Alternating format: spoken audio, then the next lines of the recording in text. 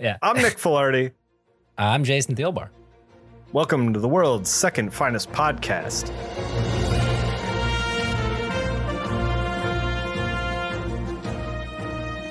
Today we're talking about Batman Adventures 33, which came out May 1995.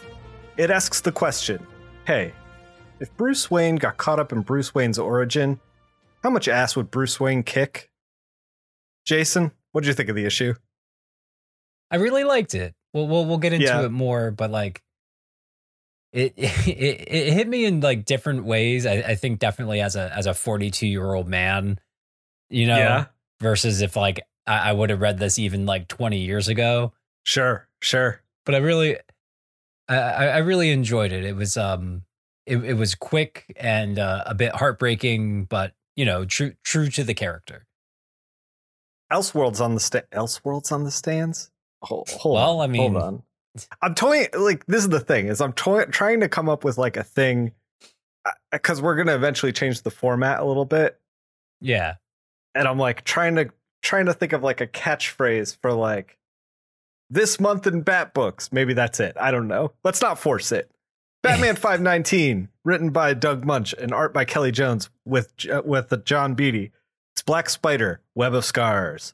With the election looming, the current mayor demotes Jim Gordon and gives the commissioner job to his estranged wife, Sarah Gordon.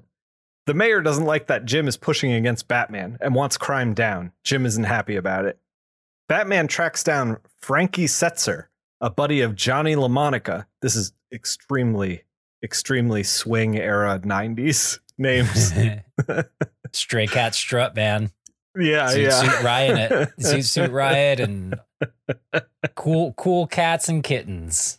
If for anyone who wasn't around back then, for like 6 months, the world just went, hey, swing music. And then that was it. Nobody said anything ever since. Yeah, everyone pretended it didn't happen. Yeah. Batman tracks down Frankie Seltzer, a buddy of Johnny LaMonica, the new Black Spider, in order to get a line on him and Black Mask. Setzer points him to the Turk. Batman visits the Turk and corners him while he's nude in the shower. Turk gives Batman the location of Black Mask.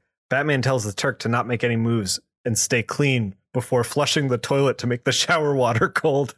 Truly, he is the Dark Avenger. That was great. That was a great scene. Cops chit-chat about how no one wants to serve the warrant for Tommy Mangles. We've been getting a little pepper of Tommy Mangles through the last couple of issues and stuff. He's apparently a real tough guy that nobody wants to serve the warrant on. The bad dude. Real bad mamma jamma. But here's the thing, Jason. Gordon's in a bad place right now, and he don't give a fuck. Yeah, Gordon's pissed, man. Gordon ain't got no fucks left. He tracks down Mangles, rolls up his sleeves to give Mangles a little bit of the old truth and justice, beats the snot out of him in a bar. LaMonica, as Black Spider, starts stabbing his way through the False Face Society to get to Black Mask. Batman shows up just in the nick of time to save Black Mask from Black Spider, but definitely not in the nick of time to save all the other people that Johnny LaMonica stabbed to death. But like, don't think about that. Don't think about that. The False Face Gang, they sure are dead though. Ooh, way dead. Batman fights Black Spider while Black Mask goes through a false mirror into a sewer passage. LaMonica tries to go through the mirror, half trying to flee from Batman as well as catch up to Black Mask. He gets his face all cut up. Black Mask gets away. Gordon drops off Tommy Mangles at the police department and also drops off his badge and gun. He's off the force. He's a loose cannon. LaMonica's in Blackgate, face covered in bandages, while a guard remarks, with all the scars he's going to have, he's going to need a mask. Next issue, Bullock. Oh, Jason. I love that teaser. I love that teaser right at the end with the donuts and the cigar. Yeah. What'd you think of 519? I really liked it. I'm really starting to like a lot this like hard boiled, like old school, just like, you know, fucking lawman kicking the shit out of people of like Jim Gordon. You know, it's just really it's a fun, just over the top kind of like thing. But also I have really kind of grown to like Gordon not really liking Batman anymore and kind of questioning, at least for now, like questioning like I don't know if like if what I've been doing this whole time has even been right. Like it wasn't just the crazy man that I had to deal with, but it was like me realizing like, oh, wait a minute, they're all fucking bonkers, and maybe I shouldn't have hitched my wagon and allowed extrajudicial assaults just because like it was like a mugger, and like sure, maybe he deserved to get his nose broken or something, but like it's maybe not the best kind of way, you know, to have a society and justice and all that. Right. Yeah. I don't know how deep they're going to go into it, but it really like paints a picture of a guy who made like a small compromise in his morality. He crossed just a little bit of a line cross because it was easy. And then it's like, look where we are now. Like you can't, like, you're a police officer. You have to, like, there's rules in place for a reason. Like you have to be that moral compass and take it seriously. Otherwise, like things start to fall apart like this. Yeah. Yeah. And like, you know, and in this world, like, you know, it's like, yeah, the cops are the good guys and like they're never bad and all that. And sure. Yeah. We're tabling the idea of like cops as moral centers here. Yeah. I'm like just accept that as an idea first. And then it's like, you know, yeah. I'm not going to go off on a fucking rant about like police abolition and prison abolition too, but like whatever. Everyone read the end of policing. It's for free on verso.com. Like it's great, but I don't expect them to go that deep with it because it is the 90s. And even if not, it's still a major publisher and all that. But like it is, especially for the time, kind of a bold move, you know, absolutely. Of like, oh, Gordon's pissed at Batman. Oh, but that's just because he's Azrael. And now he's not. Oh, nope. Still pissed at him, you know? Yeah. And like, but like the only one who seems to really understand why and accept and be like, yeah, that makes sense is Batman himself. Batman's like, yeah, man, this shit's fucked up what I do. And like, sorry, Jim, like I feel bad, but like you got to take your time. While like his wife and the mayor are like trying to drag him over. Like, yeah. And it's like, I don't know how Batman would ever improve the relationship.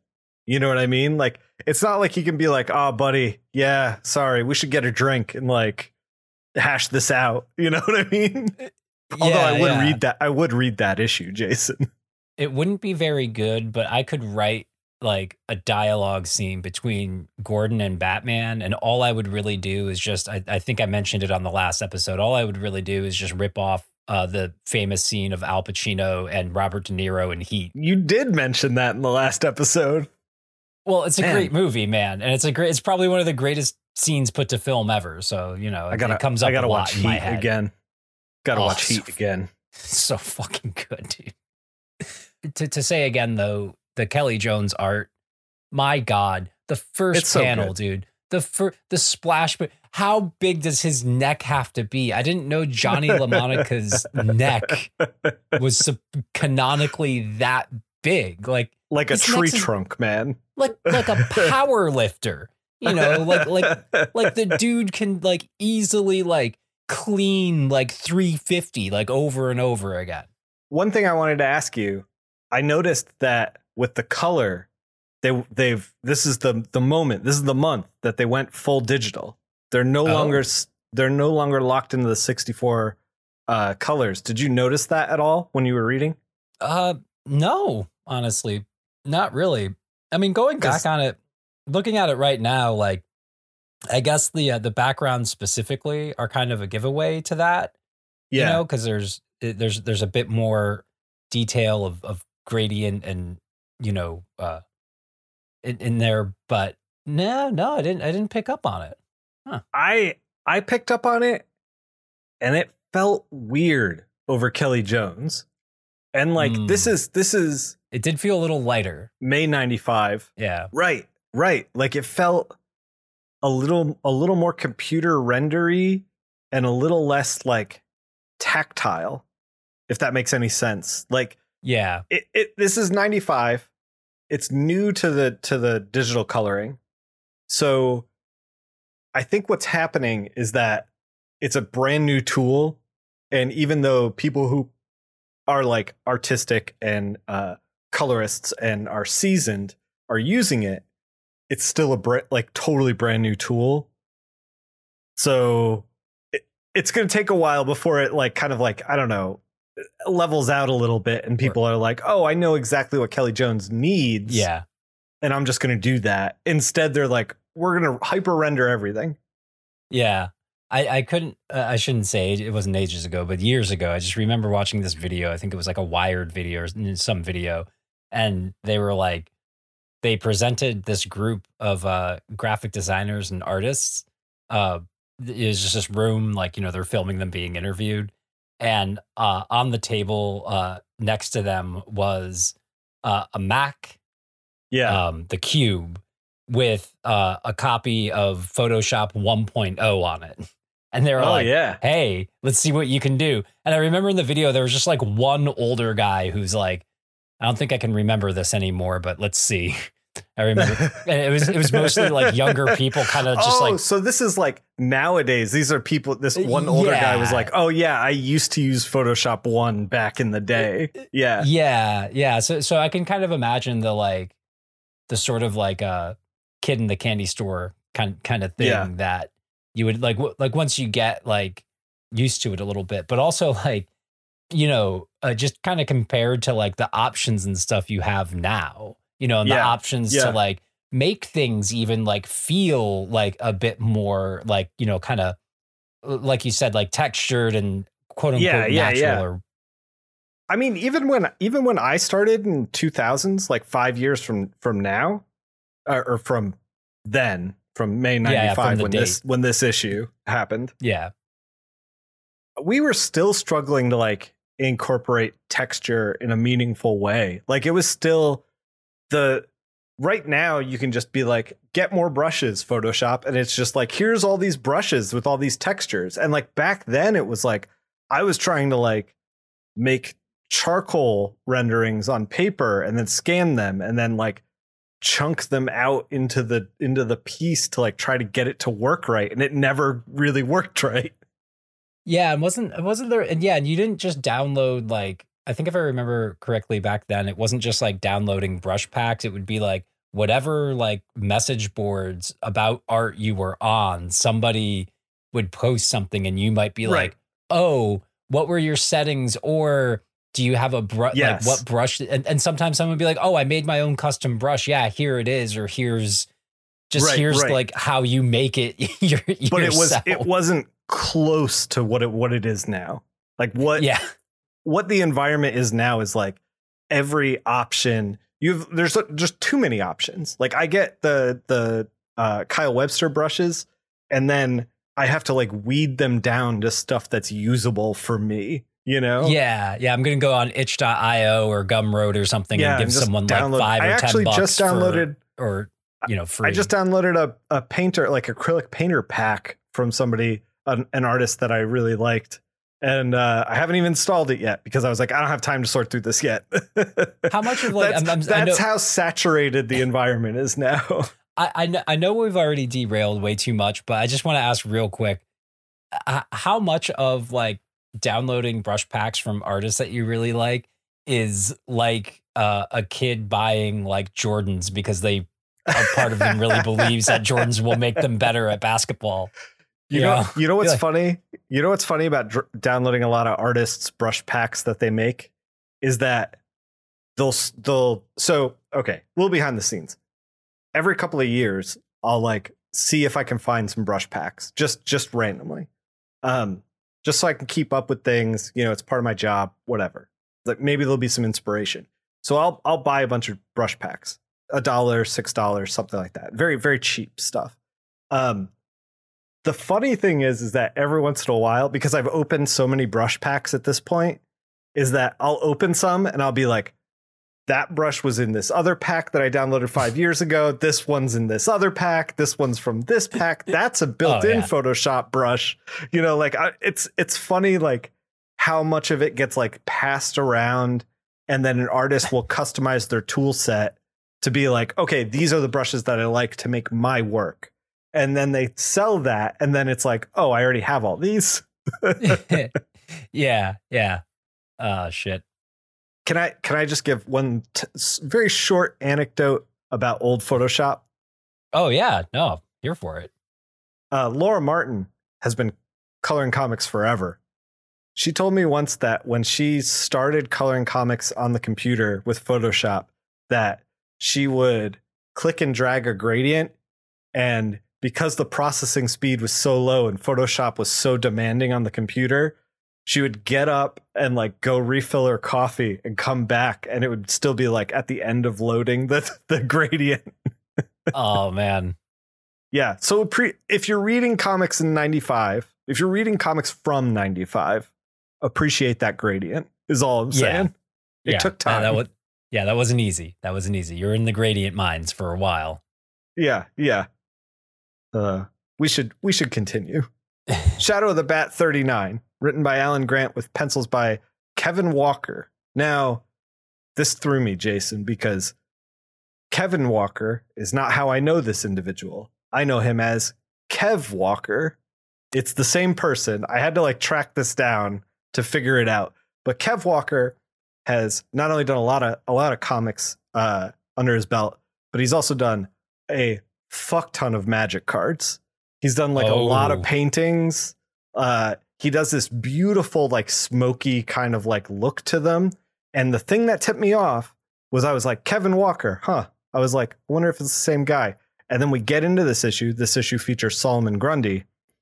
And he always does this thing where he does like a big, beefy, like shoulders, pecs up, and then like emaciated core, and then big protruding hips. And he drew Grundy like that. And I was like, I got your number, motherfucker. I was like, I got you. So it was nice to see some old Kev Walker. He gave you all the clues, Mr. Police.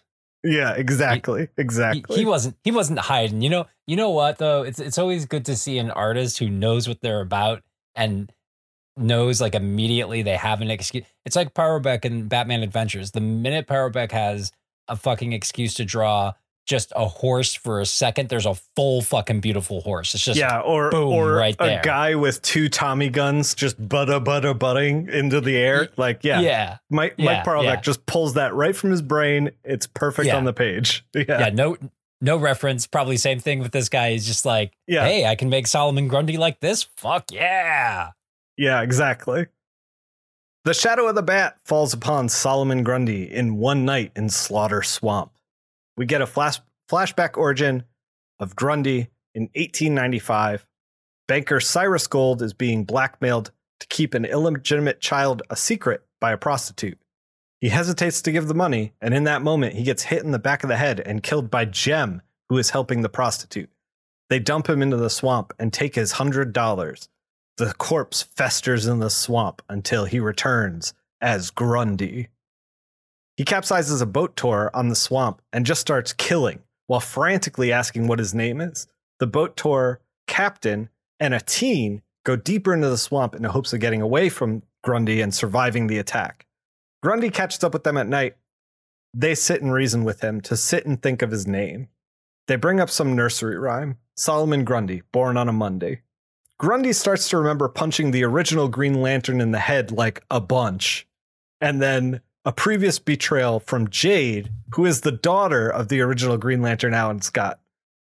This came from the pages of Infinity Inc. from DC in somewhere between 1984 and 1988.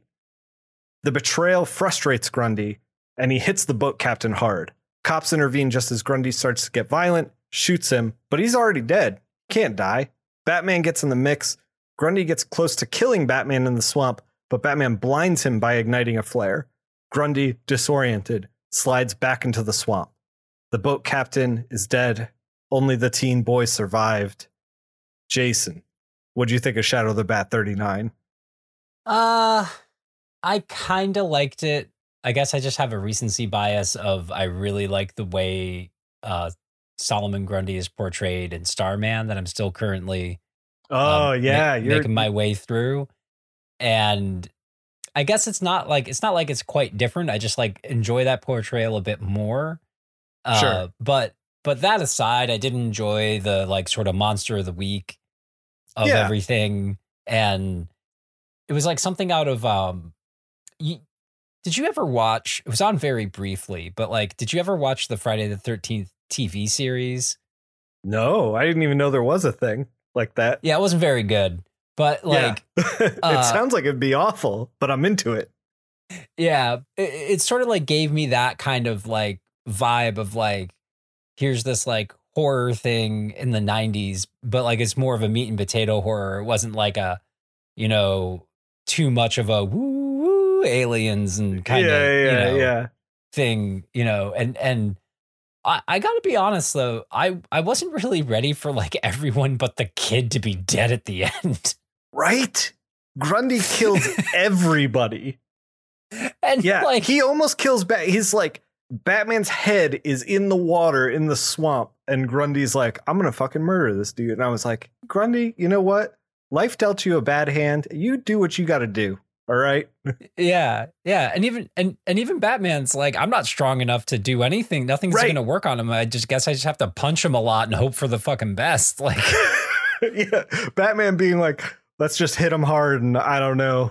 Let God sort it out. Let Jesus take the wheel, I guess. I don't know. Yeah. I gotta try to save the people, and she's dead. Well, I got the kid. Okay, I'll save the kid. Okay, I can save the kid. Love the artist too. The art, a very great Bernie Wrightson kind of, you know, vibe to it. In that vibe, for sure. Yeah. Fit perfectly in the story, but like there's a great when the cops are about to go into the swamp and fucking Bullock, like I'm starting to really love Bullock. Like, a lot. Man, so good, dude. I've started to really love all the cops, to be completely honest. Like Montoya's great. Hardback is like the new guy. That's Bach. We talked about him before.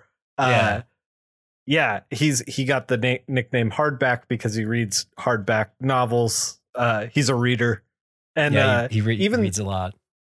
Even the county cop, what's his name? Shotgun or something? Yeah. And Krish, even Krish is like, yeah. Like it's weird. I didn't expect to gradually get to know all these like cops in the police department in Gotham City and kind of enjoy any time that they show up. Cause I feel like you need to read all of these mainline books because you only get small moments. So those small moments need to like lead to a bigger thing, you know, for you to like get it. Otherwise, it's like if you pick up like a few issues here and there, you're just like, oh, we're doing a cop page, and you just turn the page and you're done. But it's like if you read everything, get a little bit of the cop shop in there. Yeah. It definitely is there's a familiarity that you grow along like with them. Yeah.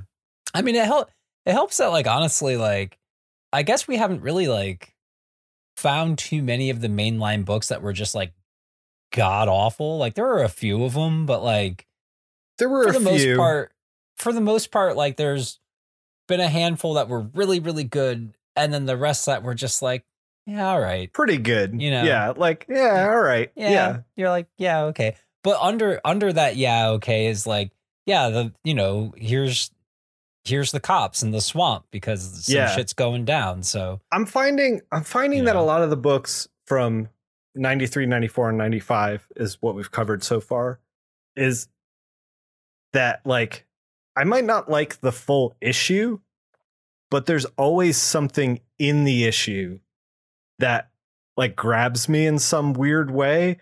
Like I'm thinking about the guy who taped tiny packets of cocaine to his chest because he doesn't understand how drug deals work. Like I'm like, oh, this is a joy. This is an absolute joy. But like, I feel like sometimes the cop stuff is part of that. Like it breaks up the Batman stuff. And then occasionally it's like its own special treat. Like when in the previous issue of Batman that we just talked about, when like Gordon goes to like serve the warrant on Tommy Mangles and like kicks his ass in the bar. I'm like, hell yeah, Gordon. Hell yeah. Yeah. Up until doing this show, there wasn't really like a whole lot of like everybody knew in my life knew that like I love comic books. I fucking love them a whole lot. Like got a tattoo on my arm that has to do with comic books. I get a lot of questions about it. Mm-hmm. Because it's a really vague tattoo from understanding comics. And when I was 19, I thought I was being super clever. But I still like it. It's a good, I don't have bad tattoos. No, let's be honest. You are super clever, Jason. Let's just put it out there. Call a spade a spade. Yeah. There it is. Have some respect for myself, right? Exactly. Yeah. But like, I never really like in detail, like explained to people like what it is I like about them, about comic books. Cause like, at a certain point when you love something, you just kind of love it. And there's like that like connection and like, but like, man, I'm like, yeah, I do love like even a book that's just kind of like, yeah, that was pretty good. But then like you said, like, cause I know at some point though, there's going to be some like, oh, fucking Gordon just going full, like, Wyatt Earp, like Old West lawman, and just kicking the shit out of a guy. Like, yes, he doesn't go full Montoya. Montoya at the end of Gotham Central. This is so far ahead in the Batman universe. Oh, that's fine. Yeah. We're never going to, I don't think we're ever going to cover Gotham Central. Although we should read Gotham Central, by the way. We should read it. Fucking great. But she ends up quitting the force because she just feels like she's not making a difference. It's like the cops are kind of hassle her, like her life kind of falls apart. And then she becomes the question. And I'm like, I'm wondering if this Gordon stuff is going to kind of like, if he's going to become a slight vigilante himself, or like if he's going to play in that space. I don't know. We'll see. But that we're talking about Batman in the Shadow of the Bat section. And I think that's illegal. So we gotta continue to move on. I also, by the way, I also enjoyed Shadow of the Bat 39. Well, yeah, I was going to ask for. Also a sucker for Grundy. I think you said everything that I was, and Kev Walker, seeing some early Kev Walker, I'm into it. Yeah. Yeah. Thanks for bringing that too. Cause I always love a did you know kind of thing. Be like, oh, this guy, like, and then to bring up your recovering magic addict. Oh my God. Don't play Magic. First of all, like, let me make that perfectly clear. Do not start playing Magic the Gathering. It's only gotten worse, Jason. They put out like fucking 10 sets a year now. All they want to do is get in your fucking change purse. Did you hear about, by the way, speaking of Magic the Gathering, this is a total tangent, but go off, King. Wizards of the Coast sent a YouTuber some promotional product, right? They sent him a couple of booster boxes, and they accidentally sent him a set that wasn't out yet. So the YouTuber got it and he's like, oh, fuck yeah, I'm going to spoil this whole set. Like, they sent me a whole box. Here you go, YouTube. Like, let me get them views. And Wizards of the Coast sent the fucking Pinkertons to his house to rough him up and take his money and take his box. Actual fucking Pinkertons, Jason.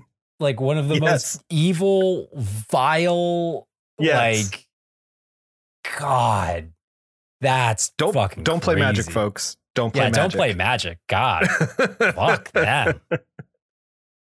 Detective Comics 686, written by Chuck Dixon, penciled by Steve Lieber with inks from Klaus Janson. It's War of the Dragons Part 3, The Winged Dragon. If you missed last week's pod, this was a continuation from Detective Comics and Robin 17. So this is part 3. We pick up where we left off. Batman wounded and slowed by the Silver Monkey in his pursuit of King Snake. Robin and Huntress catch up with him. Please care about Huntress, because Batman does not care about Huntress. He's all like, what is she doing here? She's going to get you both killed, blah, blah, blah. Huntress calls Batman right up in her face. Oh my God, that was so great. And she's just like very scared. He's like, I'm about to fuck you up. Yeah. This is the thing. I've realized they're starting to like do a thing that I haven't seen in the mainline continuity, which is Batman being like, people die out here, please stay home. He's like, spoiler, stay home. Huntress, stay home. Like, what are you people doing out here? You fucking idiots. I'm so good at this. I bring a child with me. You are not as good as I am. Anyway, Huntress calls Batman Bucko. It's great. Batman says he has other allies to ask for help. Cut to Nightwing, messing up a bunch of gang members. There were 16 incidents related to Asian gang violence. King Snake on the run, and without his gang, hops into a cab and heads to a ship. Silver Monkey follows. Batman and Robin right behind them. And right behind them, the Dragons. Robin gets on the boat tracking King Snake as Batman takes on the Dragons gang on the dock. Lynx from the Dragons fights Batman. Robin tries to step between King Snake and Silver Monkey. Luckily, they're more focused on fighting each other than they are on Robin. They fight on a container suspended in the air. The lines get cut. The container dangles. Robin kicks Silver Monkey into the Gotham River. King Snake snags Robin. They both end up falling off the container. Batman, eventually having dealt with Lynx, scoops up Robin before they hit the river. Cops fish out King Snake. Silver Monkey slips through the net. Lynx does too, making Chinatown hers. Batman and Robin held the line. Jason, what'd you think of Detective Comics 686? It's pretty lukewarm on it. Like it was yeah, it man. was fine. A lot of buildup for the last like couple of issues being like, oh, it's a Asian gang war. Chinatown's in the balance. Blah blah blah. They keep like selling us hard on Silver Monkey, and he like barely did anything. And I'm just like, yeah, like I would have enjoyed it a lot more if like between. It's why I fucking love comic books. If there was like an actual like fight between Silver Monkey and King Snake. This is why I said I fucking love comic books, because I'm talking about a character named Silver Monkey and a Can we get a fight King between Snake. Silver Monkey and King Snake? Yeah, come on. How can you be come on? I will pay for that MMA pay-per-view, all right? If the name of the fighters are Silver Monkey and King Snake, you better fucking believe I'm plunking down like $60 for that shit. But yeah, it was just kind of like, it just never felt like, you know. My favorite part of the book was Batman just being completely done with Huntress shit. You know? To be fair, that was very, very good. Yeah, just literally inches away from her face and being like, my city. No, you don't understand. I'm a psychopath. And I own this fucking city. Well, and then he's like, we have allies. And then we get like 2 pages of Nightwing, like messing up goons. And then Nightwing's gone from the book. And I was like, can we get Nightwing back? Can we all, the 3 of you take on the 3 of them? Like, how about that? Like, why aren't we going in that direction? Yeah. Nightwing just like kind of like Kramer bursts into the apartment and then is gone. Yeah. Yeah. I felt too, because we didn't get a whole lot of Silver Monkey. We like never find out his origin. We never know who he is. He's just in the suit. He just fights. That's it. Like he has no kind of allegiance, or we don't get any kind of crumb as to like who this is really. Well, yeah. Well, and didn't they make I thought they made some passing reference to that Batman was pretty sure he knew who he was, or like fought him before or something. There's a point where like Batman calls, or it's either Batman or King Snake calls him old man. And I was like, oh, are we going to get something here? But we never get anything.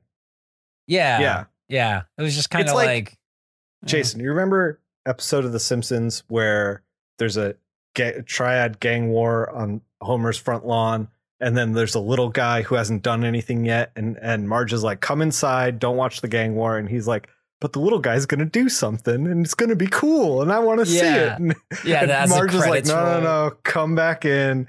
And he goes back inside, and then you just hear a ruckus outside. That's how I felt about this issue.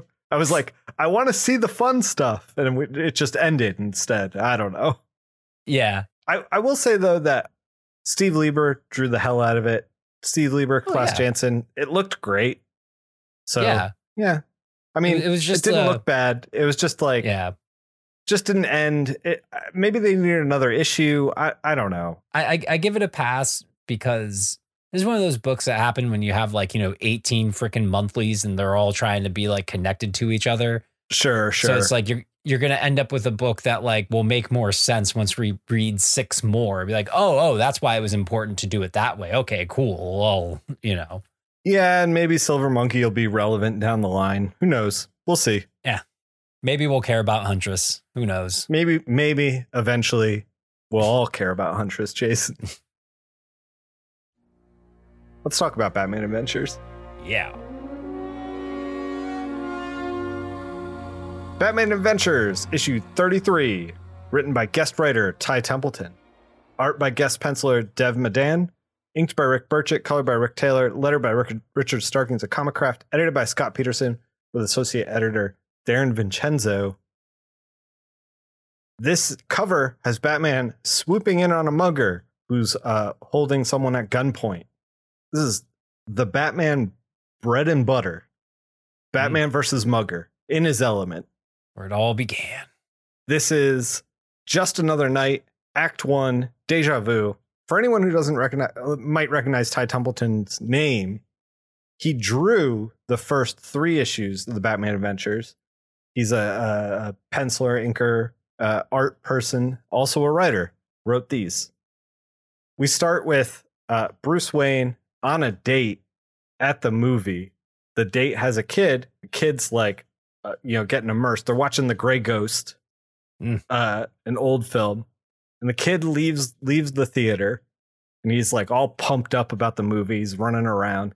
It's extremely little Bruce Wayne leaving Zorro, and his parents being like, "Oh, don't run too far," like that kind of. Yeah, we're mirroring Batman's origin. Yeah, Grey Ghost was, I remember this distinctly. The Batman the Animated Series was like the only cartoon my dad ever, like, if he saw me watching it, he would sit down and watch it. But like most cartoons, nice. he didn't really care for. Like, Yeah. I mean, he didn't like hate them, but like of the, he'd watch Looney Tunes if whatever. He's not going to watch Yu-Gi-Oh with you. No, he's not in the heart of the cards, is what you're saying, Jason. No. He doesn't know about he had blue eyes, but he was not, he didn't know about white dragons and just sure. The 4 Yu-Gi-Oh things that I know. That's it. All the Yu-Gi-Oh banter's done. If you were waiting for Yu-Gi-Oh banter, it's over now. Stop the podcast. if you came to this podcast that is ostensibly about the DC animated universe from the 90s. Yu-Gi-Oh content. For Yu-Gi-Oh content, this is all you get. You're shit out of luck for anything else. All right. I smiled when I saw The Grey Ghost, because I remember distinctly the episode that really pulled him in was the first Grey Ghost episode. Oh, that's cool. Yeah, well, because my dad, like, we would watch all these, like, old movies and old serials and stuff, because like it's just the stuff he watched growing up when he was a kid, and so like. And I know that like he really enjoyed the whole like, oh, this is true. This is truly Batman's hero, and he's old and stuff, and is like from this time that he kind of remember. It's just right. Grey Ghost will always have a very special place in my heart. He's such a great character. Yeah, and for making my dad be like, maybe this one cartoon, this one single cartoon is okay. This one's fine. Yu-Gi-Oh, I'm still suspicious. Yu-Gi-Oh, I don't get it. I don't like the way that hippie never has came his around hair. on Yu-Gi-Oh. Yeah. She get a haircut and a fucking job. We're in Uptown. We're at the Grey Ghost Festival, and that Bruce is leaving with his date wrapped around him, and the kid's running around. He's got a little Shazam shirt on, by the way, which I thought was kind of neat. And Wayne's like, don't go too far. And he's like, okay, Mr. Wayne. And he eventually bumps into a guy who mugs him at gunpoint. This guy hanging out in an alley sees the kid, and he's like, you should listen to your mother, because the mom's like, don't go so far ahead, come back, that kind of thing. And takes the kid's hat that says Gotham Knights, which is the sports team, and takes out a gun, and he's like, I'm going to mug you. Like, takes the gun out, walks out of the alley, and Bruce has this moment where he's like, not again. Yeah. And he's like in his origin as his father, and he's like we don't know what he's capable of. He's like panicking almost. They give him the wallets. The guy shoots a shot up in the air. Bruce and his date kind of like cower. He's like shielding her. After he shoots the shot, the mugger runs away. That's pretty much it. That's the end of Act 1. The date in tears. Bruce, like, pissed. The kid's safe, but, you know, their wallets were stolen. He stole the hat. The guy is also in a Murphy's Gym t-shirt, which is an important clue for later.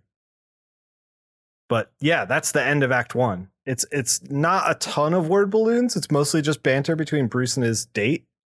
So there isn't a lot to say about it. But yeah, you want to take us into Act 2? Yeah, I do. I do want to mention though in Act 1, there's a great little scene after Bruce is reliving the worst moment of his life, where where as he's taking out his wallet, he's going, no guns. He's too far away. He's like he's thinking about it like Batman. Yeah. Yeah. And she's like, what'd you say? He's like, no, nothing. Here, give him the stuff. Yeah. Because they're like 10 feet away from him. Batman's like, I can't close the gap by the time he levels the gun and fires. And he's like, I got nothing to throw at him. Like, I'm not in my suit. Yeah. Yeah. Yeah. Act 2, Dark Victory. I wonder if Jeff Loeb stole the title from this act. Coming for you, Jeff Loeb. After the mugging happened and everyone's all nice and duly traumatized, the kid runs over to his mom and everyone's, trying to sort out like what's happening, what just happened, what's going on. Mm-hmm. And Bruce is ushering them back into the theater where they have to be safe. He's like, go to the manager's office, call the police, and she's like, excuse me, my kid just got held at gunpoint. Like I'm kind of busy. Right. And shot like, at. Yeah. And she's like, how about a little help? And he's like, I gotta go, see you later. Bye. And as she's like yelling at him, he's already out the door, and down the street to his hidden car, which not the Batmobile, but it'd be funny if he, Bruce, you're rich enough, you can hide Batmobiles all over the city. It's fine.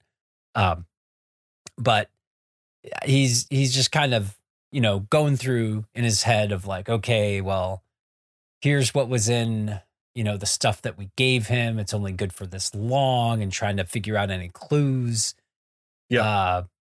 That might be helpful. And he's like, oh, Murphy's Gym. Okay. That's on the east side. All right. Well, I head east, and then just fucking books it out of the alley. Just full bat suit, just running. Yeah. That shot down is pretty great. Super like exaggerated perspective on the figure. So that the hand is like in the hand he has in front of him is enormous, and the foot behind him is very tiny, just booking it down this alley. Yeah. Well, the whole line of from the torso, getting smaller and smaller down to the tiny foot. I love a great force perspective. Yeah. Panel gorgeous. Break.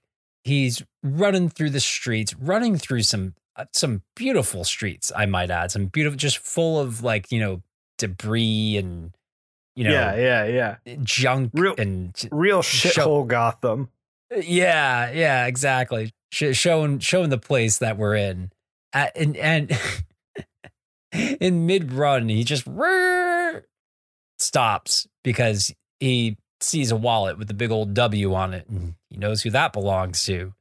Right, and it's empty. And I do enjoy these two panels, just Batman looking into the wallet that's empty, but just the line that says on the wallet, property of Bruce Wayne. Jason, have you written property of Jason Thielbar on your wallet?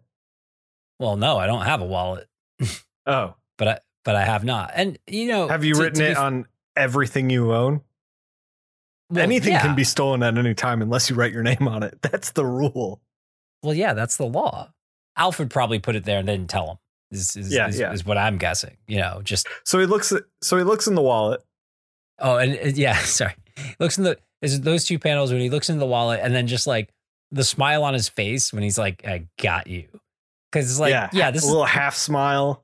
Yeah. Well, because like this is what Bruce wants to do. It's like, yeah, he was having a great time on the date watching Grey Ghost and all that, but you know, catching the bad guys, like, And it's like being able to like be in this situation that terrorized him his entire life and being like, I'm gonna fucking fix this time, you know? yeah. I can reach back in the past. So Batman gets his guy. Well, knows where he's going. Knows how to catch him. And we're brought to a beautiful part of the city, which is way at the top of a skyscraper. And we just see the swankiest of swanky clubs with the wonderful, indeterminate 50s, 60s time-ish of the animated series.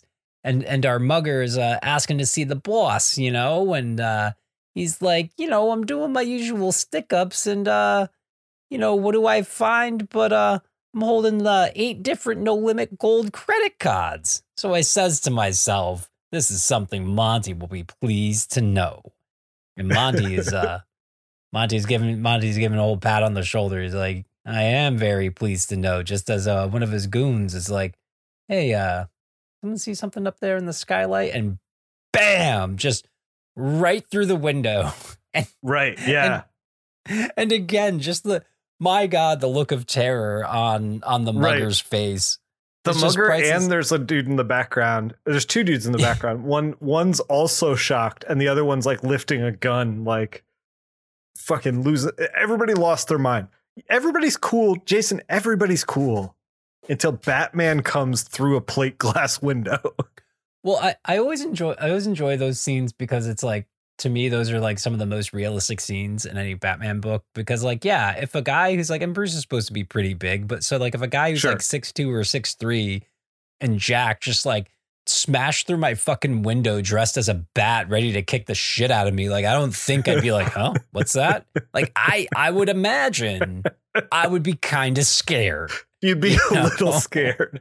He's striking fear into the hearts of criminals. Yeah, like I don't even think you have to be that big. Like I'm not that big. I'm like, you know, 5'9" on a good day and like about 155 pounds these days. And like if I could somehow throw my body through a window, like I think you'd at least be startled. It'd be embarrassing if Batman hit the window and bounced off. Like a bird that just Oh, that poor baby Batman just broke his neck. Look at him go. Well, call the cleaners. So he smashes through the window, this room full of gangsters. You know, he's just like, listen, no one else has to get hurt. I just want this motherfucker.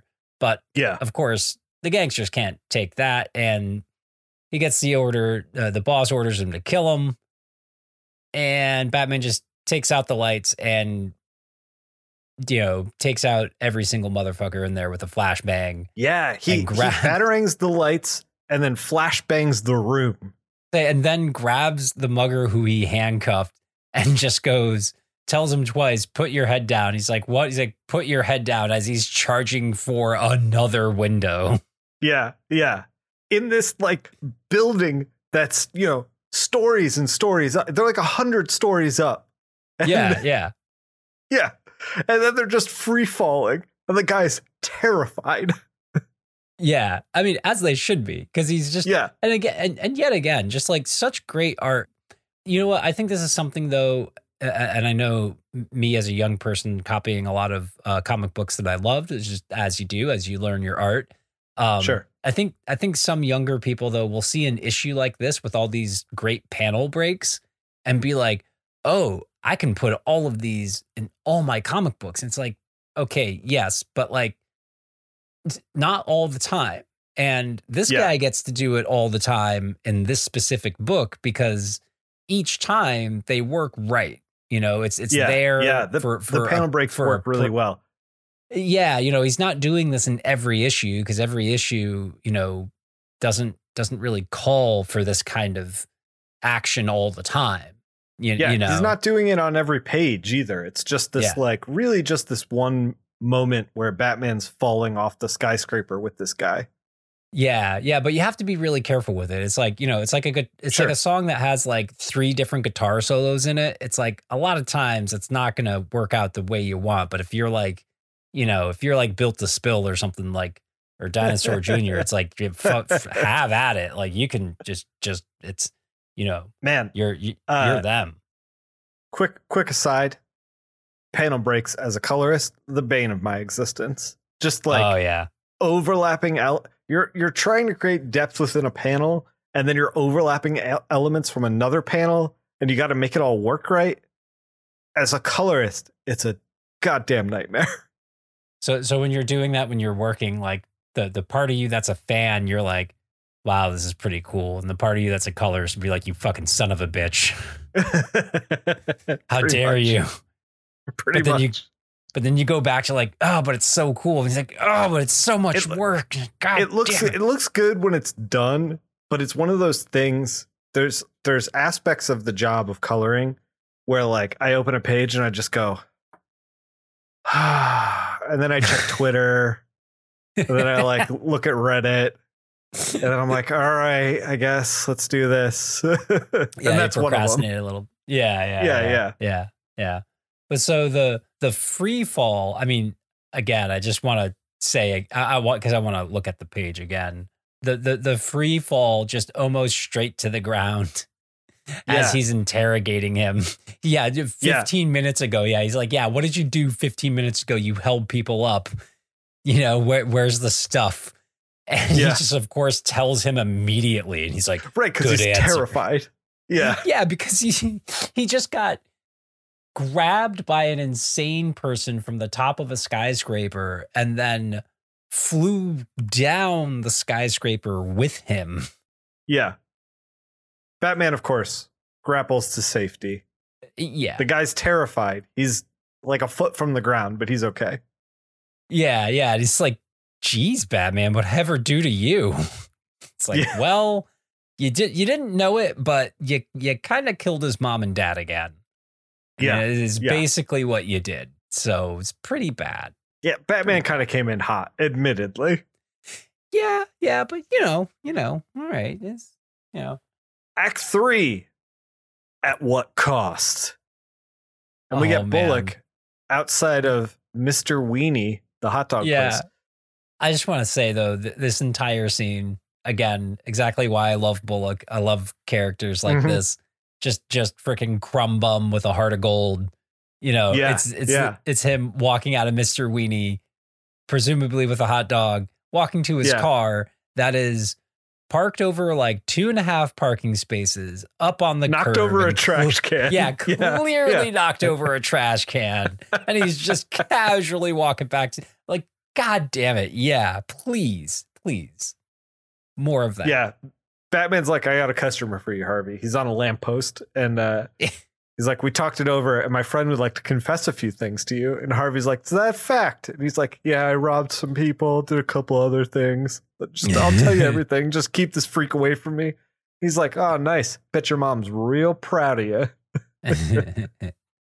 So they book him. Batman puts him in the car, And Harvey's like, hey, I might need that stuff you have as evidence, the hat. Yeah, he took the hat. And he's like, and Batman's like, no, you don't. And he like grapples away, and Bullock's like, well, I guess I don't. Yeah, that was great. That was great too. Just real simple. No, not right now, man. And hey, you know what? Kudos to Bullock for having that emotional intelligence right there to be like, okay, he's going through some shit right now. I'm just gonna let's just leave him alone. I'm just gonna take this guy to the station, and it's not gonna. So Batman makes his way to the theater uptown. He knocks on the door in the alley. Kid comes out. He's like, "Who's there?" Sees Batman, gets freaked out, and he's like, "Oh wow, you scared me." And he's like, sorry, you shouldn't be out here by yourself. It's dangerous. And the kid's like, is that my hat? Did you get the guy? And he's like, yeah, I got him. Got your things. And he's like, gee, thanks. Did you get Mr. Wayne's stuff too? What happened to him? And he's like, yeah, I got Wayne's wallet back. They have a conversation. And he's like, hey, you want to meet my mom? She's probably like to thank you. And she's like really pretty. And Batman's like, no, I gotta get going. And he's like, okay. This is pretty great. Little banter in there. Yeah. So, he's saying that, he's like, I don't want to scare you anymore. And the kid's like, no, you can't scare me. You're one of the good guys. And we cut back to the Batcave, and Bruce is on the phone, cowls off, but he's still in the bat suit. He's like, but Veronica, I keep my Porsche keys in my wallet sometime. I had to go check the car, but yeah, no, I realize, I understand. And he's like, it's over. She hates me. Alfred's like, the truth was never an option with you. It's like, I'm sorry, Master Bruce. He's like, sometimes you simply have to sit down to a cup of hot chocolate and decide it was one of those days where everything went wrong. And he's like, everything went wrong? I don't see it that way. After all, everybody got their belongings back. Bad guy went to jail. And then it's like a single spot of Batman in the darkness in the cave. And he's like, and nobody got hurt. Because he got broken up with, Jason. Yeah. Yeah, he did. Yeah, he did. The end. What'd you think of the issue? I really loved it. I thought it was, I wasn't expecting it to be as like sad at the end. Yeah. And my one little comic book nerd gripe though is with is with this woman who he was having a great time with, Yeah. It's like, okay, listen, ma'am, I understand that this is a traumatic experience and your son had a gun pulled on him and everything, but this is Bruce Wayne. He's at least known very well, at least in Gotham. You don't know that his parents were murdered in front of him by a fucking mugger?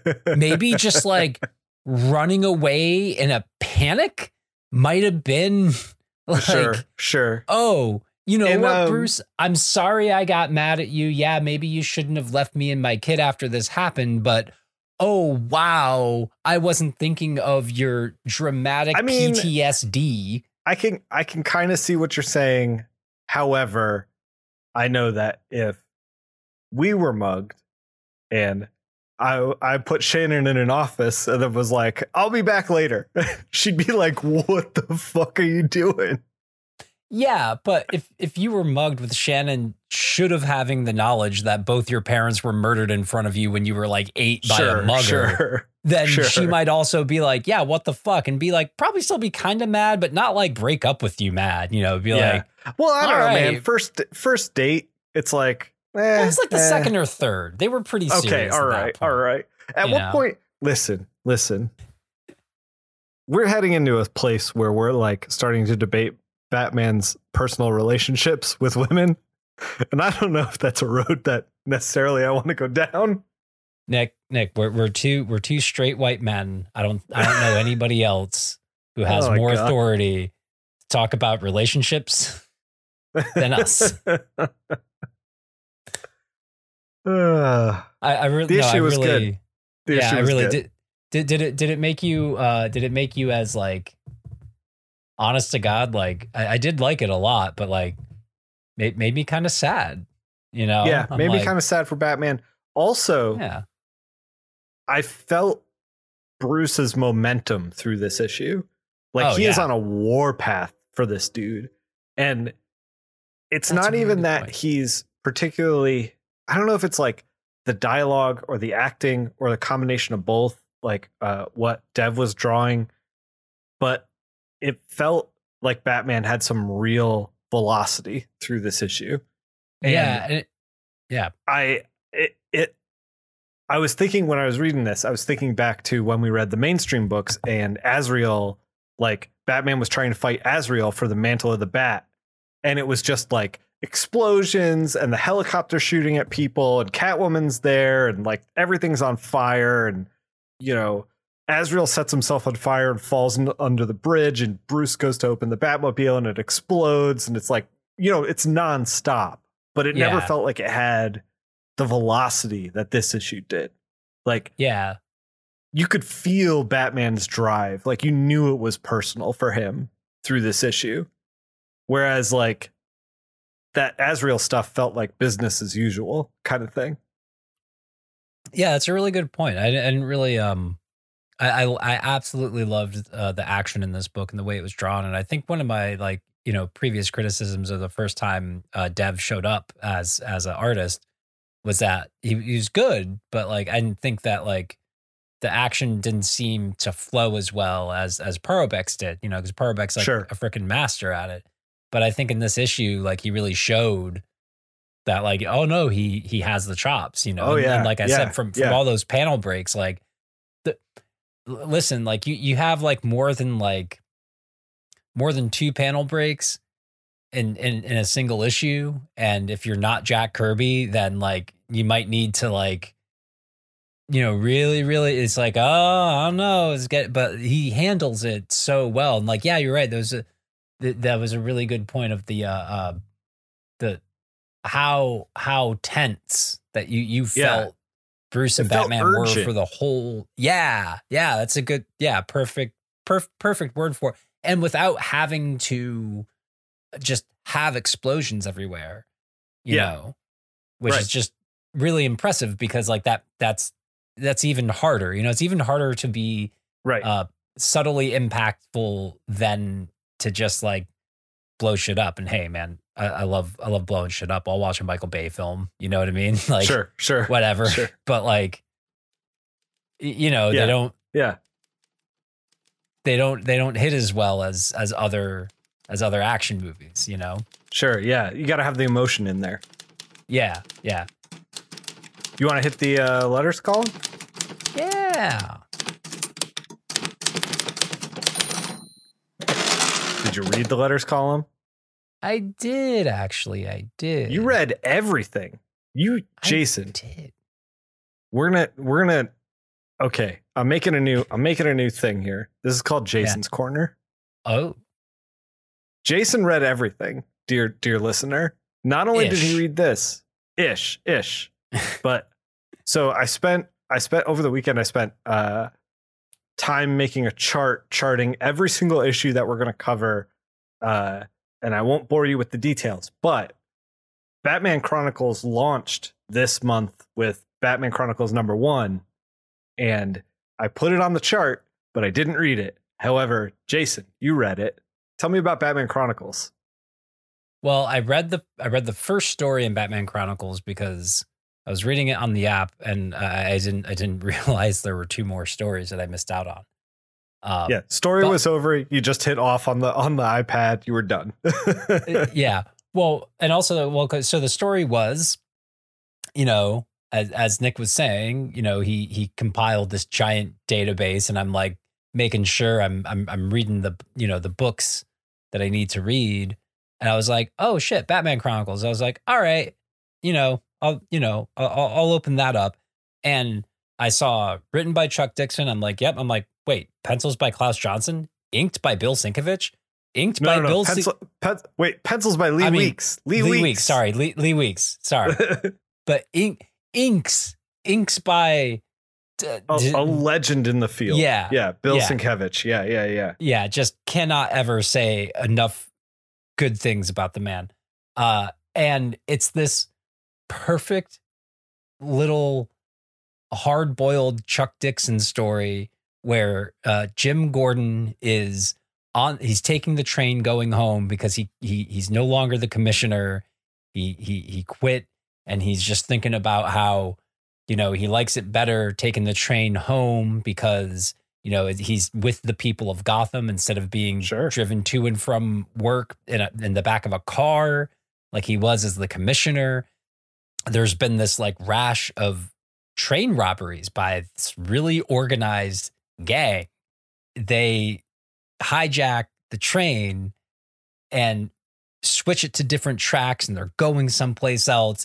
And it's like Gordon, like knowing, like, cause he knows Gotham, so he's knowing where they're bringing them, and like powers cutting out here and there, and it's giving him different clues. And he's like, someone has to, these punks in masks, and they're 90s gang with leather jackets that the logos on the back and shit. It's just, it's beautiful. But what does Gordon do? What does Jim friggin' Gordon do? He gets to work. Okay. Yeah. He starts taking these people out the best he can, but who shows up? is please care about Huntress. Please care Shows about up. Huntress. You know how Jim feels right now about people in masks. He's not like, he's not down with any of them. And he kind of knows who she is, but like isn't quite familiar because she's pretty new. He's like, doesn't really want her help and doesn't want her to be there. And he's very like worried, but is like, well, it's the only help I got. And in the periphery, Batman's kind of, you know, he's listening in because, you know, they got word now that like something happened with the train and he's on his way. But so great action. Huntress and Gordon knocking goons out left and right. They're getting closer and closer to the first car. You know, they're fighting their way forward, telling people to get as far away into the back car as they can. Gordon's getting like kind of more sort of snippy with Huntress. And at one point they find sort of like, I don't think it's the leader, but you know, the end of the train car.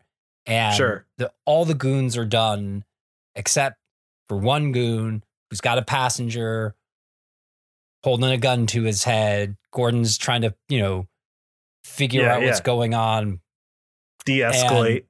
De-escalate. And he turns the gun on Huntress. Gordon loses it, and he shoots Huntress.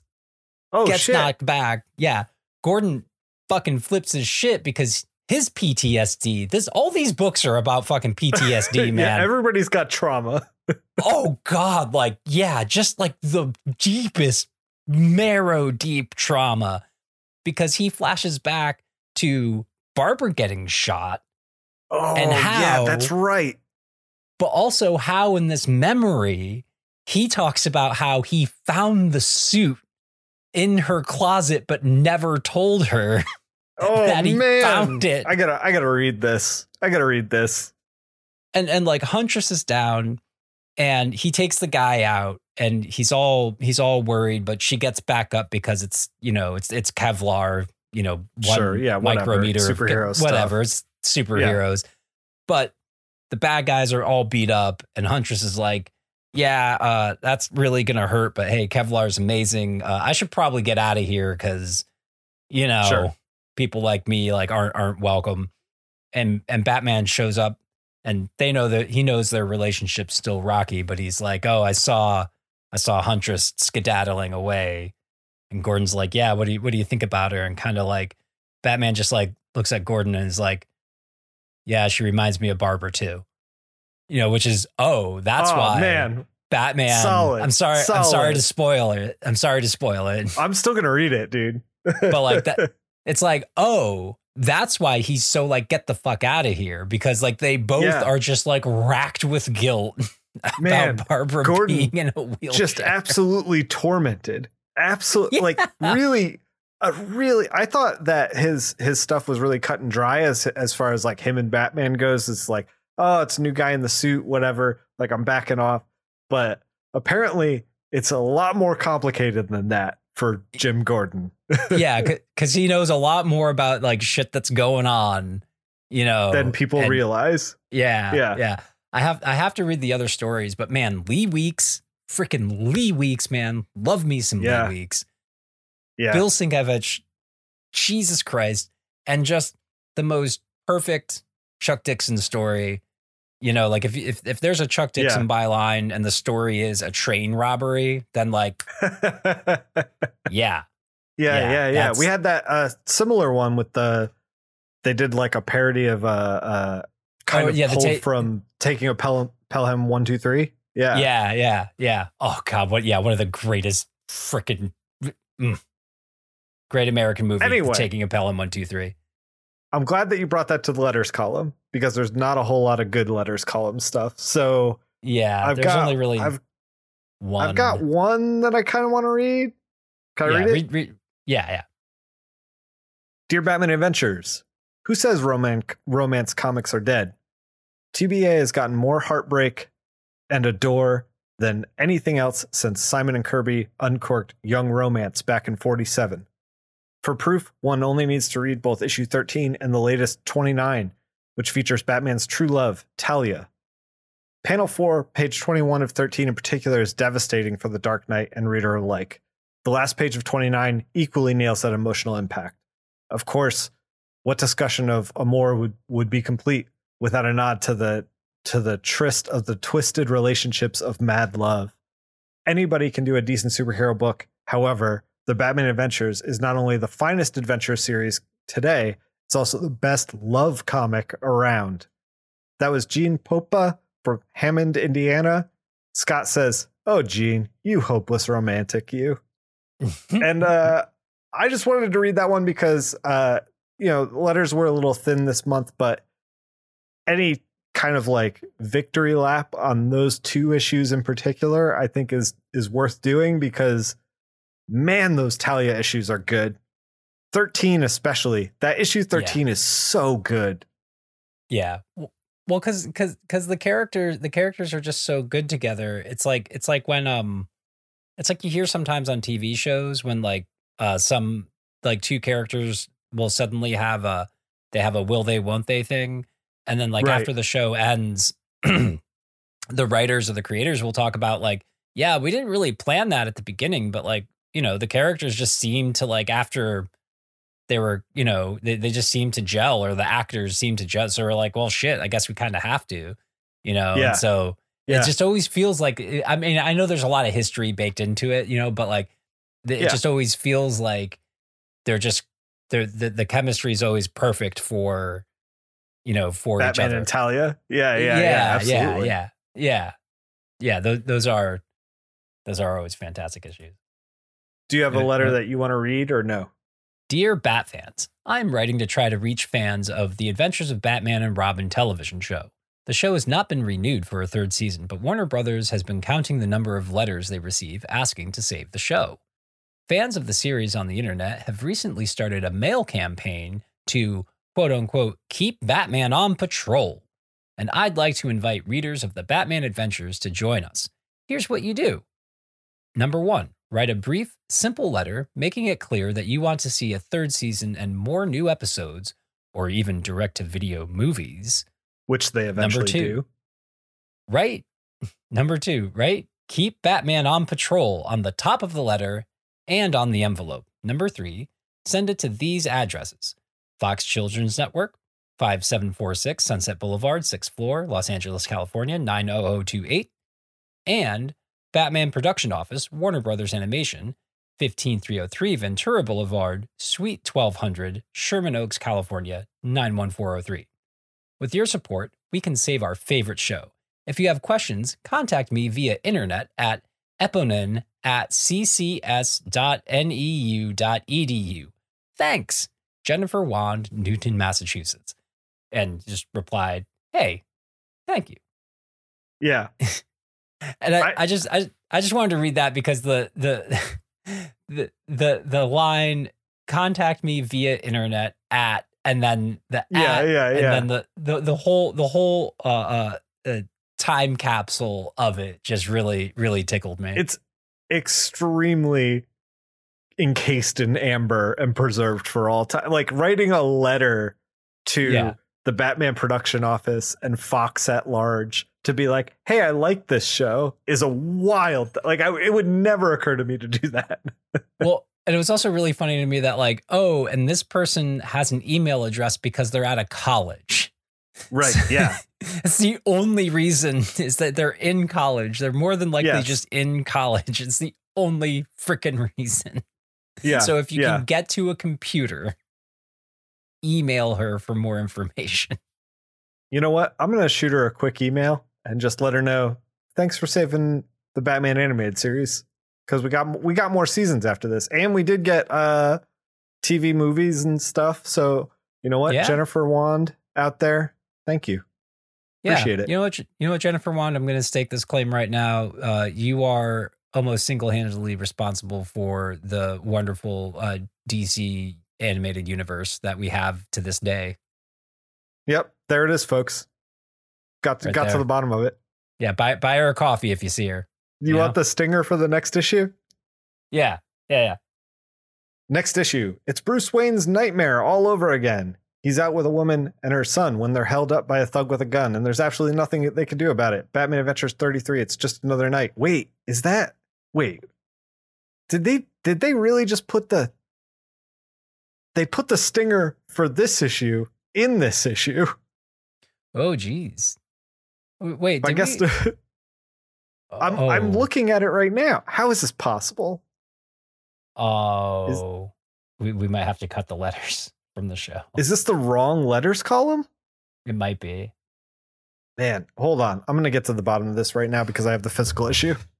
Okay. We are currently on Batman Adventures 33, correct? Yes. At the end of the stinger, Scott Peterson does say he could use a cup of joe, except he doesn't drink coffee. So maybe he's just a little overworked, a little bit. So I just cracked open my hard copy, my actual issue of this issue, and that is the correct stinger. That shit.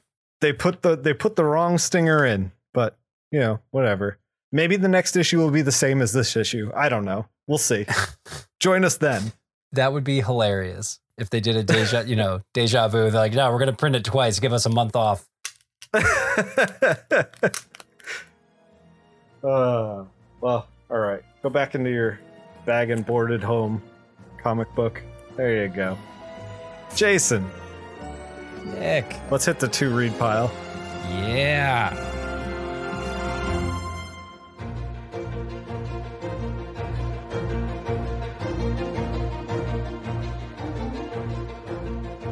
As always, you can catch the to read pile not only here in your podcast app, but also on YouTube.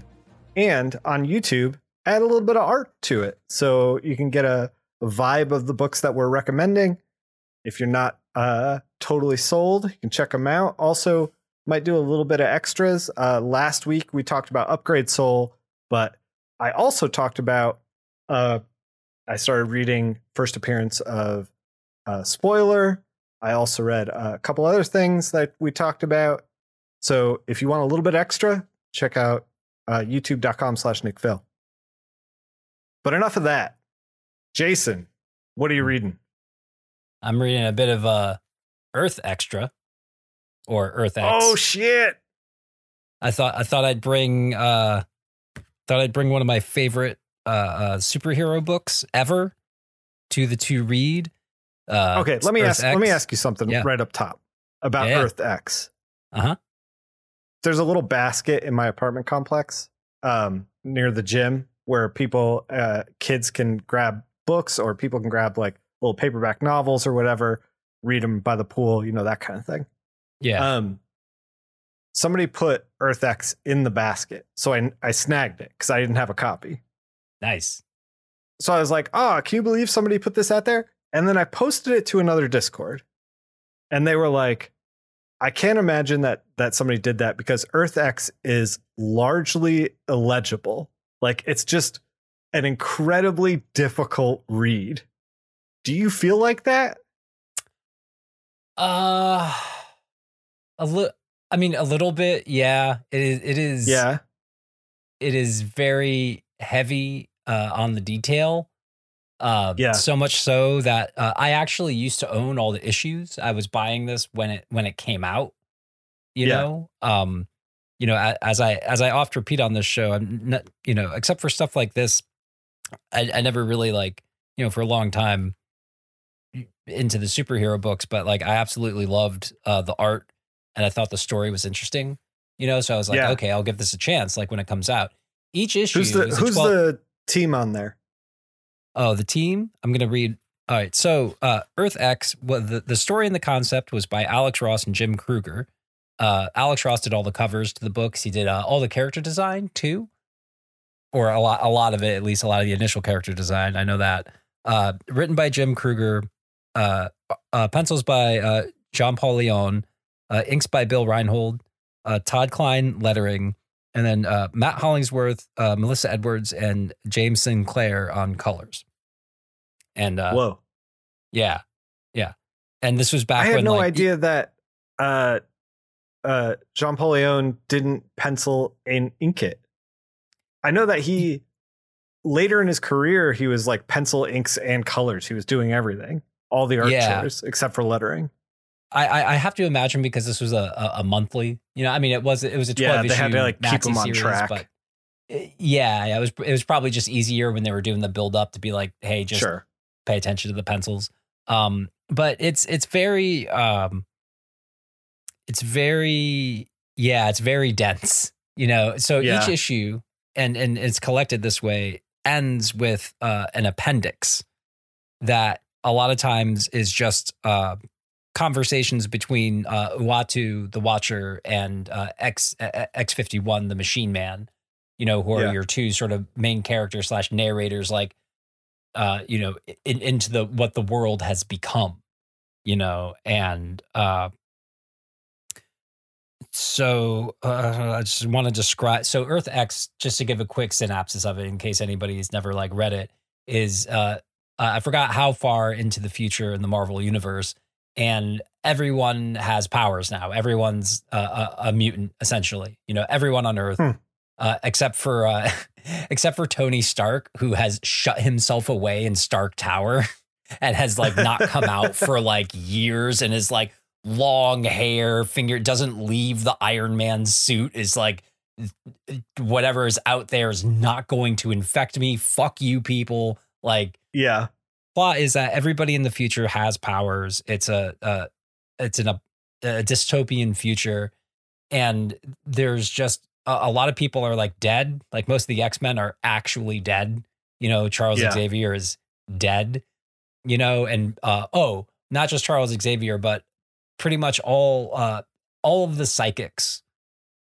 Okay. And anyone with any kind of mind power on planet Earth is dead. And like they died the minute this like kid like awoken into his power. Like he was just such a powerful, he just like such a powerful psychic that he just shut everybody else out. Yeah. But I don't really want to get too much into the there's a lot of detail in it. Your friend was right. It's very heavy. Read. It's very dense, but it's so good. It's so inventive. It was so new. I think it was brought up. It was one of the last Marvel movies I've seen was the second Guardians of the Galaxy. And I think they bring up in that how, they meet the Celestial and he's explaining, why he was on planet Earth. And it's because that's how we breed, is that we put our seed in a planet, and then we give the planet inhabitants these powers to protect it. And then once it's ready to be born, everybody dies because they're just microbes to us. Yeah. And that's where this is where that came from, like directly from this. Like, spoiler alert, but like the book's 20 years old. So like, spoiler tags don't count. But yeah, that's like that. Like, I was like, that's such a great idea. It's like, why does everyone on Earth like keep on having these powers? And it's like, oh no, it's engineered. You don't have free will. Yeah. And it explains too why Uatu, the Watcher, who the Watcher code is supposed to be, they never get involved, but they're like, you get involved in Earth shit all the fucking time, man. Yeah. Like, what about when the Watcher's all up in there? Yeah, like what about when you gave Reed Richards the ultimate nullifier so he could stop Galactus? Oh, I did that because I actually work for the Celestials. Yeah, because in this book, Galactus's origin is that he was actually from a universe previous to this one that was utterly destroyed by the Celestials and their hunger. And so the reason Galactus eats planets is to keep their population in check so they don't just like devour the entire universe again. Dude, some cosmic shit. Some cosmic Marvel shit. Yeah. Oh, God, that's my sweet spot right there. That crazy Jim Starlin, like bonkers. Yeah. Oh God, I love it. And I do absolutely love Earth X. I will one day own the black and white edition of it. The colors are beautiful. And I do recommend it to everybody too. I can't say I recommend the entire series. Universe X gets even more dense. And then there's Paradise X after that, which like I never read, you know? Okay. But Earth X is just, I think it's just such a singular, creative, huge swing too. That is just, especially for the time. When was it out? Early 2000s, because the editor in chief on this is Joe Quesada. So it was just after Marvel Knights. So about 2002, so probably about early 2000s, 2001, 2002 thereabouts is when. I feel like that was when comics were, you know, if the 90s were all the growing pains of like, you know, digital coloring and thinking about writing in a different way, like Bendis really changing the game, like we start to get little kernels of these big swings. And Earth X is definitely one of them where they're like, can we make a comic book like this? We're going to try, you know? Yeah. And I will say this, like also like, you know, good job, Alex Ross, for like using your clout. Cause like, I don't know, like how much of the story or concept he had initially, or how like involved he was in the actual stories and things of like coming out, but he was obviously really involved, and like very clearly that was like, you know, the big band taking out the you know, the smaller bands to get some exposure and to help them out too. Sure. You know, like it was just, it's one of my favorites. I think I probably will actually end up reading it again this week. I've read the book like an uncountable amount of times. So yeah, that's all I've been reading. Cool. All right. Full disclosure. I was really trying to read stuff, and I don't know if this happens to you, but like there's a lot of times where I'm like, I want to read comics, but I'll sit down and the comics that I pick up will be like very wordy, and it's like I'm not in the right headspace for it. So I'm not like really clicking with it. And then I'm like, I don't know if I want to read this. And I'll try another one, and I won't click with that one. I'll try another one and I won't click with that. Like that happens to me sometimes. I think some of it is a little bit of undiagnosed ADD going on. Like, where I just like can't dial in and focus and read the heckin' book, you know? Yeah. But that was happening to me. I read, quote unquote, a 3-issue 90s thing that I'm not gonna bring up the name, and I'm not gonna bring up like who worked on it because I don't want to be negative, but it was the most fucking 90s. In like 3 issues, there was like maybe a handful of backgrounds, maybe, and they were very minimal. It was all characters all the time. Everyone was yelling at each other, and then the writer had to like explain what was happening because it was unreadable. There was like nothing in there. And then they're adding like centerfolds and pinups in the back. Like they're taking victory laps in this book. And I'm just like, holy moly. Anyway, let's talk about some good books. So I read that stuff. And then I read The Silver Coin. Have you heard of this? No, I have not. This is by Michael Walsh mainly, but it's a horror anthology. Michael Walsh drew and colored it, did like the art chores on this. He also he colored with the help of Tony Marie Griffin, but it's written by different writers. It makes it kind of like an anthology with like the same artist all the way through, but these short horror stories by different writers. And the different writers in the first trade are not only Michael Walsh, but Chip Zdarsky, Kelly Thompson, Ed Brisson, Jeff Lemire, and then finally Michael Walsh does the last one. Ooh, I know. I like a few of those names. Yeah, writers. I have the second volume here that I haven't cracked yet, but I am looking forward to. On the second volume, Joshua Williamson's writing it, Ram V, Matthew Rosenberg, Vita Alela, and then Michael Walsh again. if you're into comics, you've probably recognized a couple of those names. We've talked about Michael Rosenberg before. He did a book he brought a couple of pods ago that is escaping my brain. 4 Kids Walk Into a Bank. Oh, yeah. Yeah.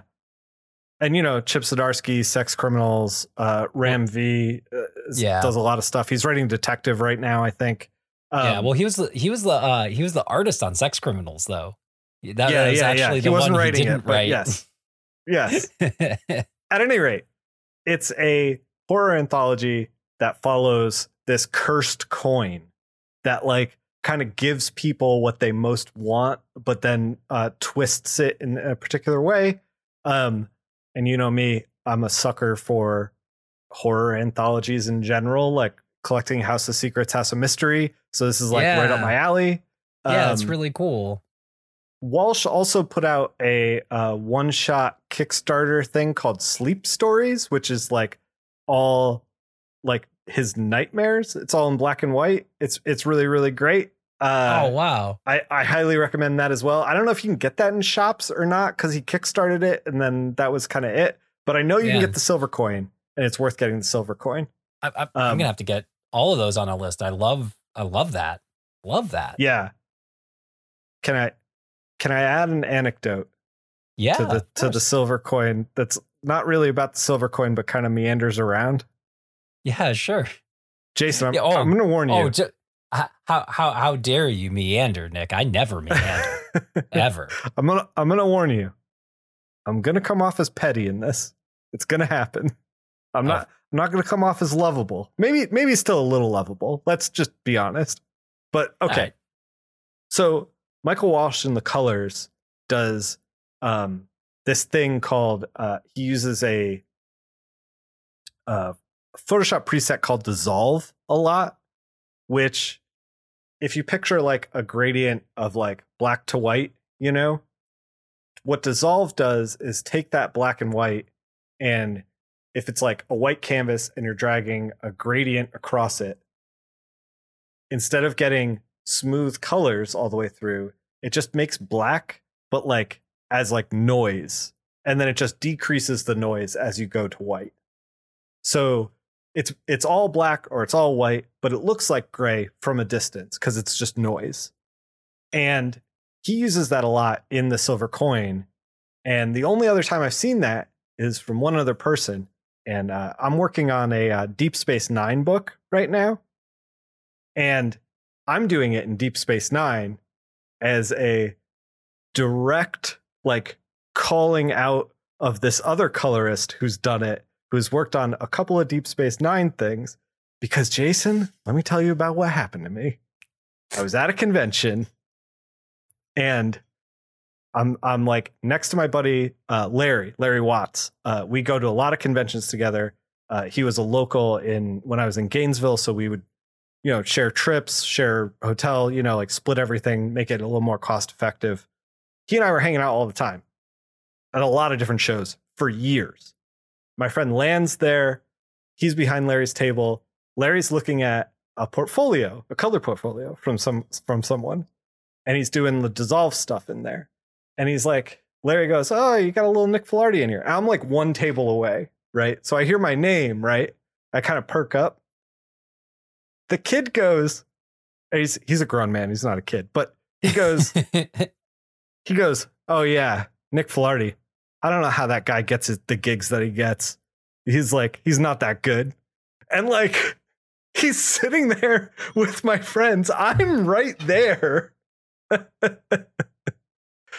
And so when I booked the Deep Space Nine gig, I was like, you know what? I'm going to use Dissolve all over this thing, just like that fucking guy did.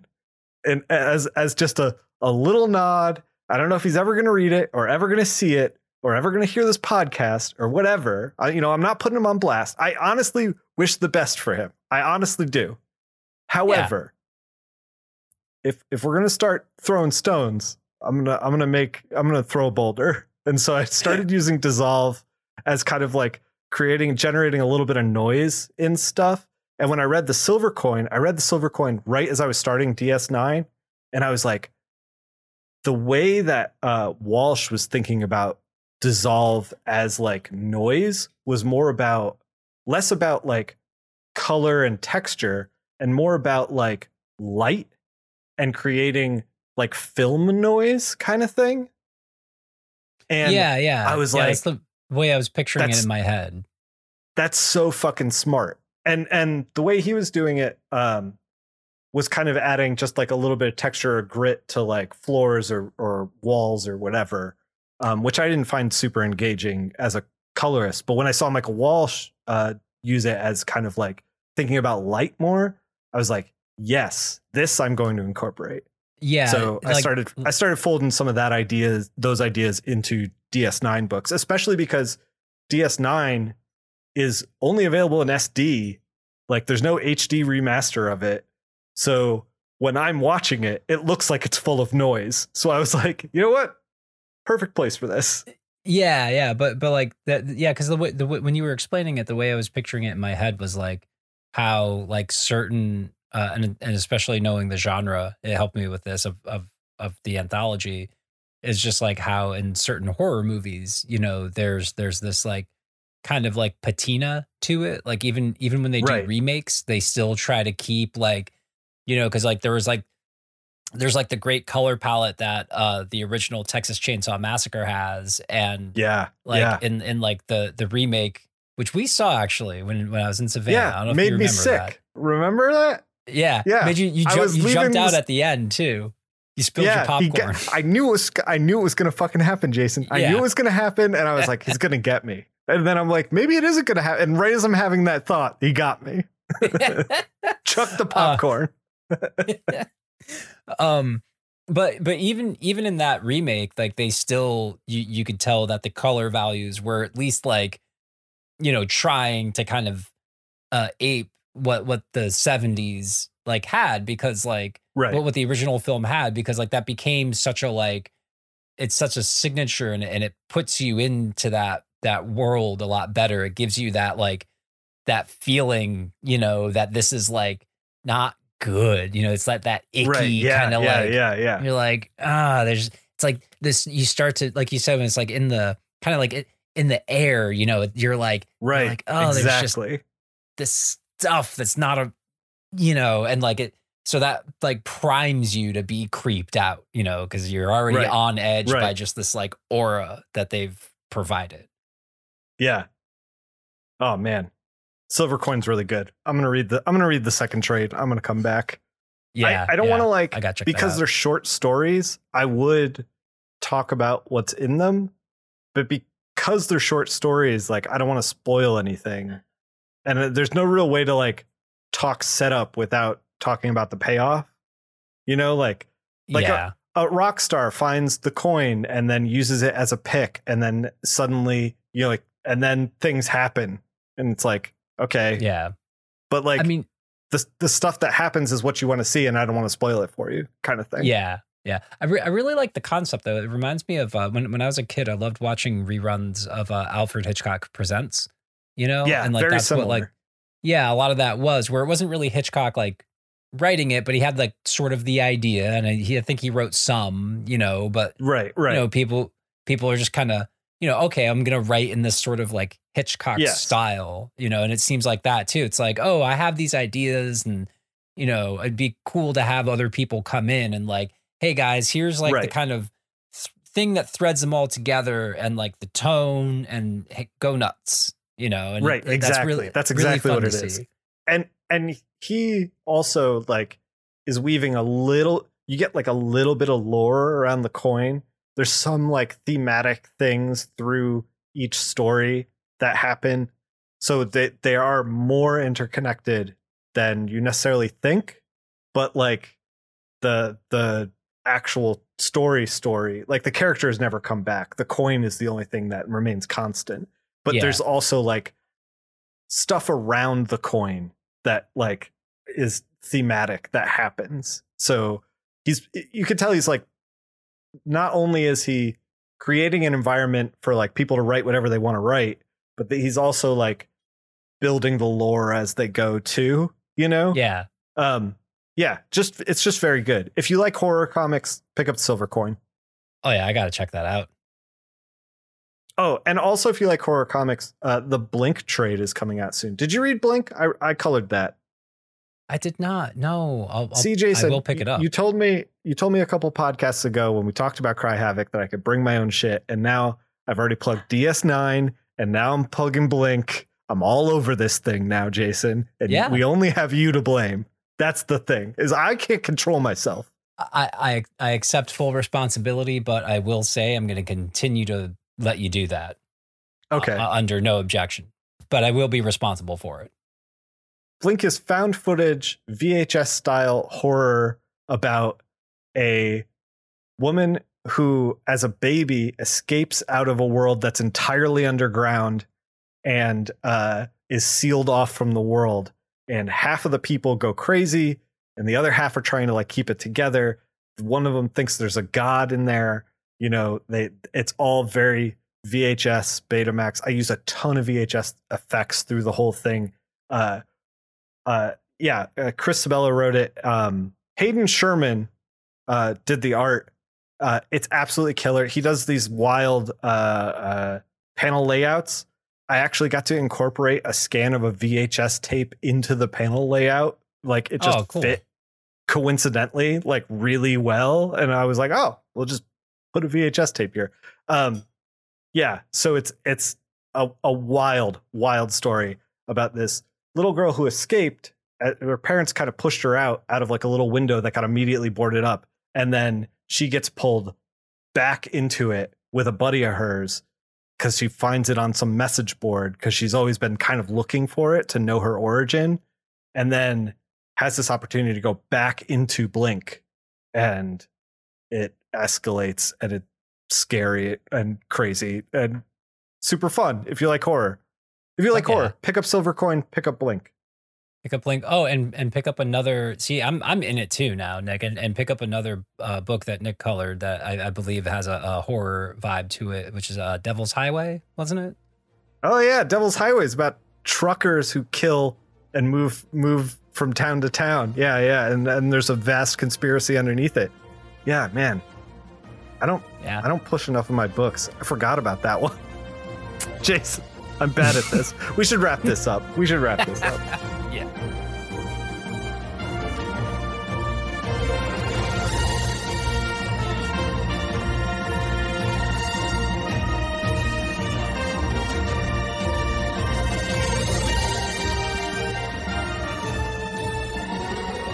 Jason, where can people find you?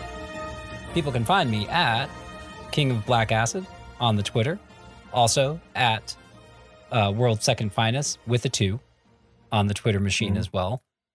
And that's about it. I should try to keep some posts up there. You know, try to keep my song parody streak going. I think I have something. But not sure. Okay. You can find me at linktree.com/NickPhil. That'll give you links to everything, including my Discord, where I hang out regularly, talk comic books, talk video games. I got a Switch OLED this past week, and I've been playing a lot of games too. I think that contributed to my ADD a little bit. A custom, well, not but a special edition Switch OLED. I got the Zelda variant. I got to, Jason. You freaking madman. You madman. I love you. So excited for Tears of the Kingdom coming out. When Tears of the Kingdom comes out, I'm not bringing anything to the to read pile. I'm bringing Tears of the Kingdom to the to read pile. Just a heads up. I'm down for it. So yeah, you can hit up the Discord. Links for the YouTube are up there too. I have videos coming out every week on YouTube. Some video games, some comics, some this very podcast. So yeah, check it out. Thanks for listening. Thank you for listening.